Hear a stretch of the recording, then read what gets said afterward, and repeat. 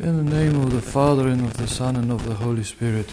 Beloved Orthodox Christians, brothers and sisters in Christ, we heard in today's reading of the Gospel according to St. Luke concerning a man who came up to our Savior and asked him the question about how to inherit the eternal life. And before asking him also, saying, "Good teacher, how to inherit the eternal life?" And our Savior, before answering his question, told him something that sometimes people understand in a confused way or don't understand at all. He said, "Why dost thou call me good? For there is only one good, who is God." People get confused about this because in other passages of the Holy Gospel, our Savior accepts the confession of Peter, where Peter called him the Son of the living God. And he accepts Thomas saying that he is the Lord and God and so forth.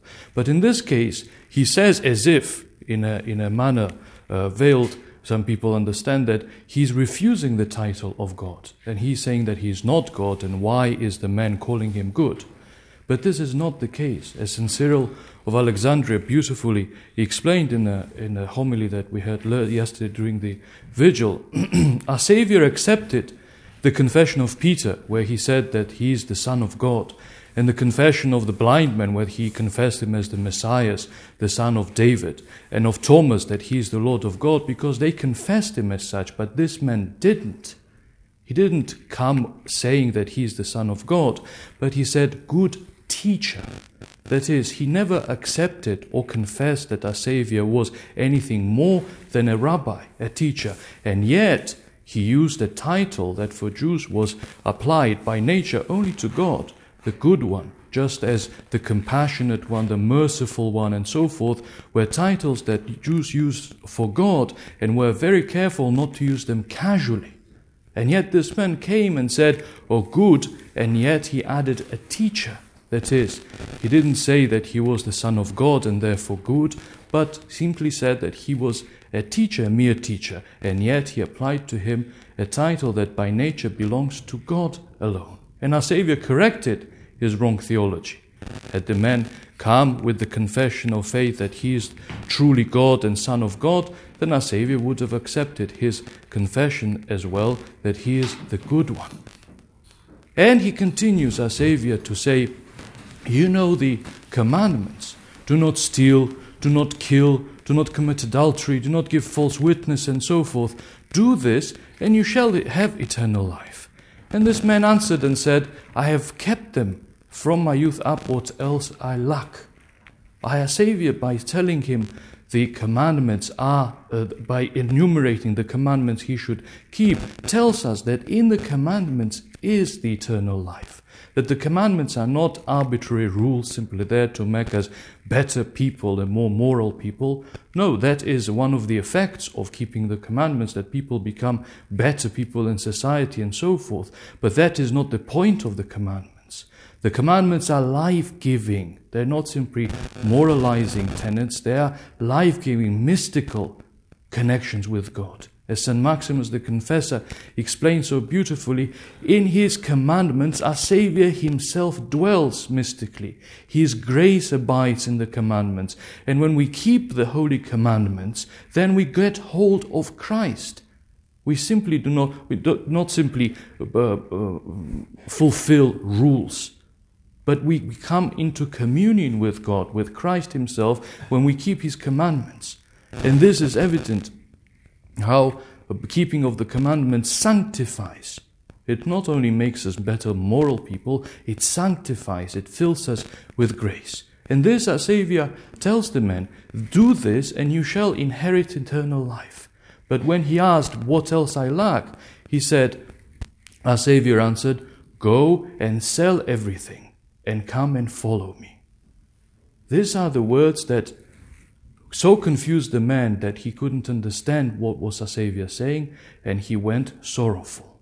What is the meaning of this? What is the meaning of our Savior's words that if these commandments are not enough for you to keep, then sell everything and come and follow me? Obviously, this is the root of the monastic calling, first and foremost, the first explanation. For that is exactly what the apostles had done. They had abandoned everything, their riches, their families, and had followed our Savior. And in there lies the root of the monastic calling, which is called the apostolic way of life. For as St. Dorotheus of Gaza, in his first discourse, explained so beautifully, the commandments are one both to the layman and the monks. There is no difference in the commandments that we keep. Everything that is compulsory, what we gave vows for in our baptism, equally applies to monks and the laymen. But what is the difference between monastics and lay people is that in monasticism we give up even things that by nature are not sinful, things that by nature are neutral, that is, to keep riches in this life and also to have family life. We give up voluntarily as an offering to God these things so that we are better able, more freely able to keep the commandments that are compulsory. That is the difference between monasticism and living in the world. But as to the commandments, they apply the same for monastics and for lay people. So the first explanation, one may say, is this, that our Savior, by these words of selling everything and following Him, was putting the foundations of that apostolic calling, which is called the monastic way of life. But there is also a broader understanding of these words of our Savior told to this rich man, which applies more broadly to the lay people, not only as an explanation of monasticism, but something that both monastics and lay people can apply to themselves. And what is this? It is that by saying these words, our Savior was intimating to us, was telling us about the correct way of keeping the commandments and the wrong way of keeping the commandments. For there is such a thing of keeping the commandments the right way, the correct way, and the keeping of the commandments, yes, keeping of the commandments, but the wrong way. So what is the difference between the two? The correct way of keeping the commandments, beloved Christians, is when we keep the commandments unconditionally, in every place, every time, every condition. No matter what is going on in our lives, the commandments come first. Whether we are rich or whether we are poor, whether we are healthy or whether we are sick, whether we are fortunate in this life, in life's careers or so forth, or whether we are sore losers in this life, it is the commandments that come first and keeping them, and these things come secondary. This is the unconditional keeping of the commandments, and that is the correct way of keeping the commandments. And there is the wrong way of as well, which is the conditional keeping of the commandments. When we put conditions when and to what extent we shall keep the commandments. In that we are healthy, yes, we shall keep the commandments. But when we are sick, the commandments come second and stay there. When we are wealthy and where we are blessed by wealth, yes, why not keep the commandments? But when poverty comes, then the commandments become secondary. When we are fortunate in this life and our careers go well and we are successful in this life, why not keep the commandments? It's an additional blessing. But if we become losers and if we do not really succeed in our aims, then the commandments come second. And in the scriptures there are many, many examples of both, of keeping the commandments the right way and keeping the commandments the wrong way. And I shall give you a few examples of these. Job, that blessed man, was the unconditional keeper of God's commandments. When he was wealthy, when he was fortunate, when he was healthy, when he was blessed by children, he blessed God. And when all that was taken away from him, he still blessed God without murmuring and without putting away the keeping of God's commandments to a secondary or even tertiary place. Job's wife was the conditional keeper of the commandments. For when she was wealthy, when her husband was healthy, and when they had children, she blessed God. But as soon all that went away, what did she say to Job? Blaspheme God once and for all and find peace and die, she said. What is the meaning of these words? Saying that complain to God, accuse him of injustice towards you, and your soul will have some peace afterwards, instead of suffering all these injustices from God. And what did Job respond? You have spoken foolishly, woman. For if we have blessed God when we were in plenty, shall we not bless him when we are not in plenty? He is the giver and he is the taker away. He knows why. And he knows that he also gives strength when he takes away. Wherefore, I will not complain to God. I will not become a breaker of commandments simply because my fortunes in this life didn't go my way. Job was true, the unconditional, faithful keeper of God's commandments. Another example from the Old Testament as well, Judith, that blessed woman. What is the story of Judith? That the Babylonians came and encamped around the town in Judea where she lived. And they sieged the town, so much so that the whole inhabitants were in dire straits of water and food and so forth. And the elders of the town made such a counsel among themselves that we shall wait 3 more days. And if God does not deliver us in these 3 days, then we shall open the town gates to the enemy, and we shall do as their bidding is. And their bidding was obviously to abolish their praise and their worship of God, and to take them captive in a strange land where they wouldn't be able to worship God. And when Judith, that blessed woman, a widow, heard of this thing, she went up to the elders of the town, the councilmen of the town, and said, "You have spoken foolishly, O man. For how is it that you put conditions to God, that if God delivers us in 3 days, we shall be faithful to him, and if he doesn't decide not to deliver us, then we shall not be faithful to him? This is a foolish saying, for he is the Lord of the living and the dead, and does as is his will, and is what is good for us. Instead, we should say we shall persevere, even at the expense of our lives. We shall put commandments above our lives and fulfill them instead of protecting our life."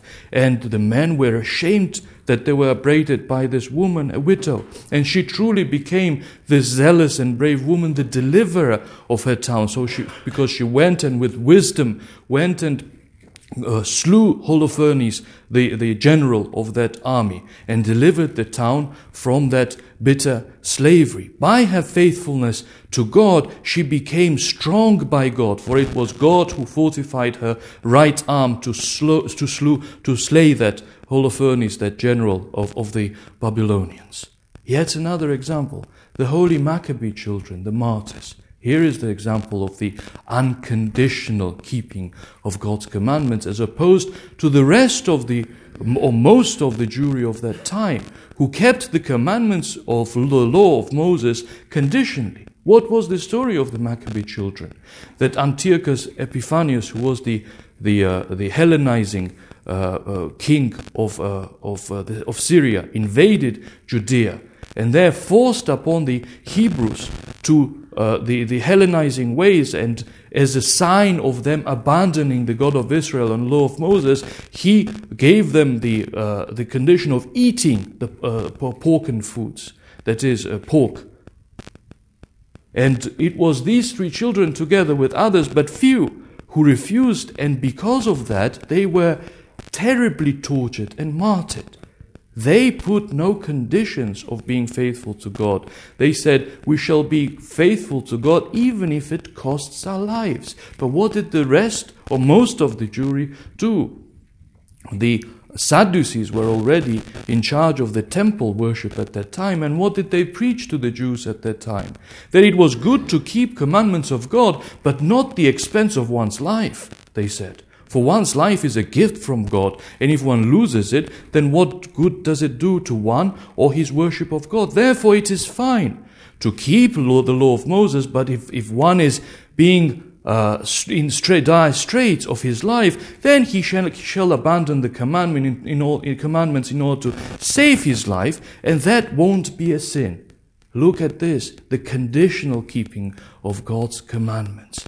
When one keeps God's commandments to a certain extent until sickness or death comes, but if that is the danger of one falling, one can abandon God's commandments and that won't be a sin. That is the wrong way. And the right way is the way of Job and Judith and the holy Maccabee children and all the rest of the saints, both before our Saviour's coming and especially after his coming.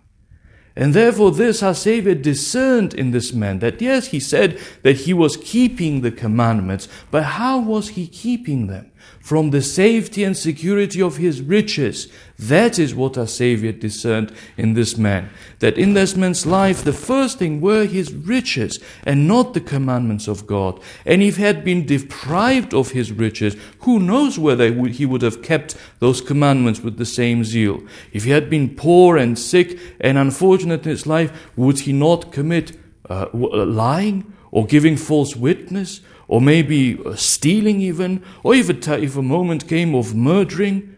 Who knows? Our Savior is the knower of hearts, and he surely understood the man's heart, that it was not in the unconditional, perfect, faithful way that he was keeping the commandments, but from the safety of his riches, that is conditionally. And that is why he goes right at the root of the man's sickness and tells him, sell everything and come and see how you will keep those commandments. Follow me and be poor and be a vagabond like my apostles, and then we shall see how you shall keep the commandments. And the man truly showed his colors at that moment. That all that desire for the eternal life of following this new teacher had disappeared suddenly, and he went away sorrowful.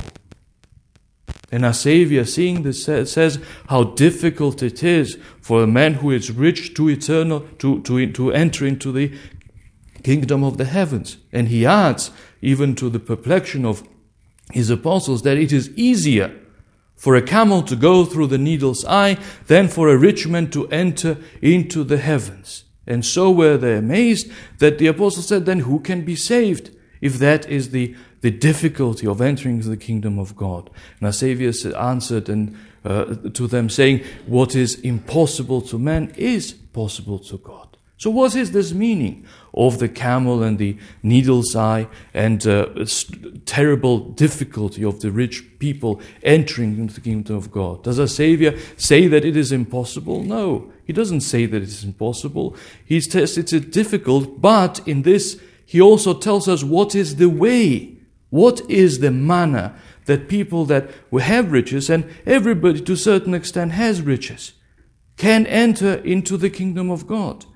Yesterday's explanation of St. Cyril of Alexandria is one of the explanations of the fathers, that the camel really means a thick cable that the sailors used in those times. And just as a thick cable, it's difficult to go into a needle's eye, so it is difficult for somebody who is laden with riches to enter into the kingdom of God. But there is also another explanation, which concords but explains even more beautifully what is this camel and what is this needle's eye.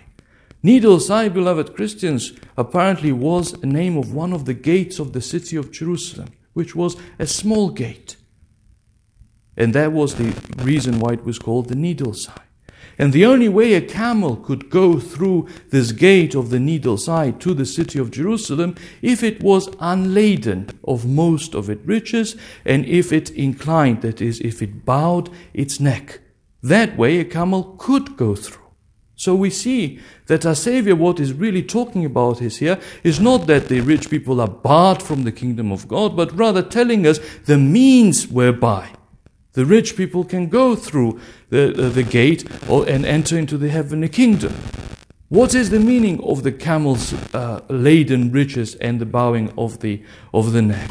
It means first that the riches that are given, if we use them properly, if we are rich according to God and not according to the world, that is, we understand that we are stewards. And we're supposed to be good stewards of the riches that are given to us, and we share them wisely, with discernment, with charity, with compassion towards who are needy, and trust God that these riches were given to us so that we both provide for ourselves but share with others. That is the meaning of the unloading of the camel's back from the riches. And what is the bowing of the neck, so that it can enter into the needle's eye? It is that the riches do not get into our head.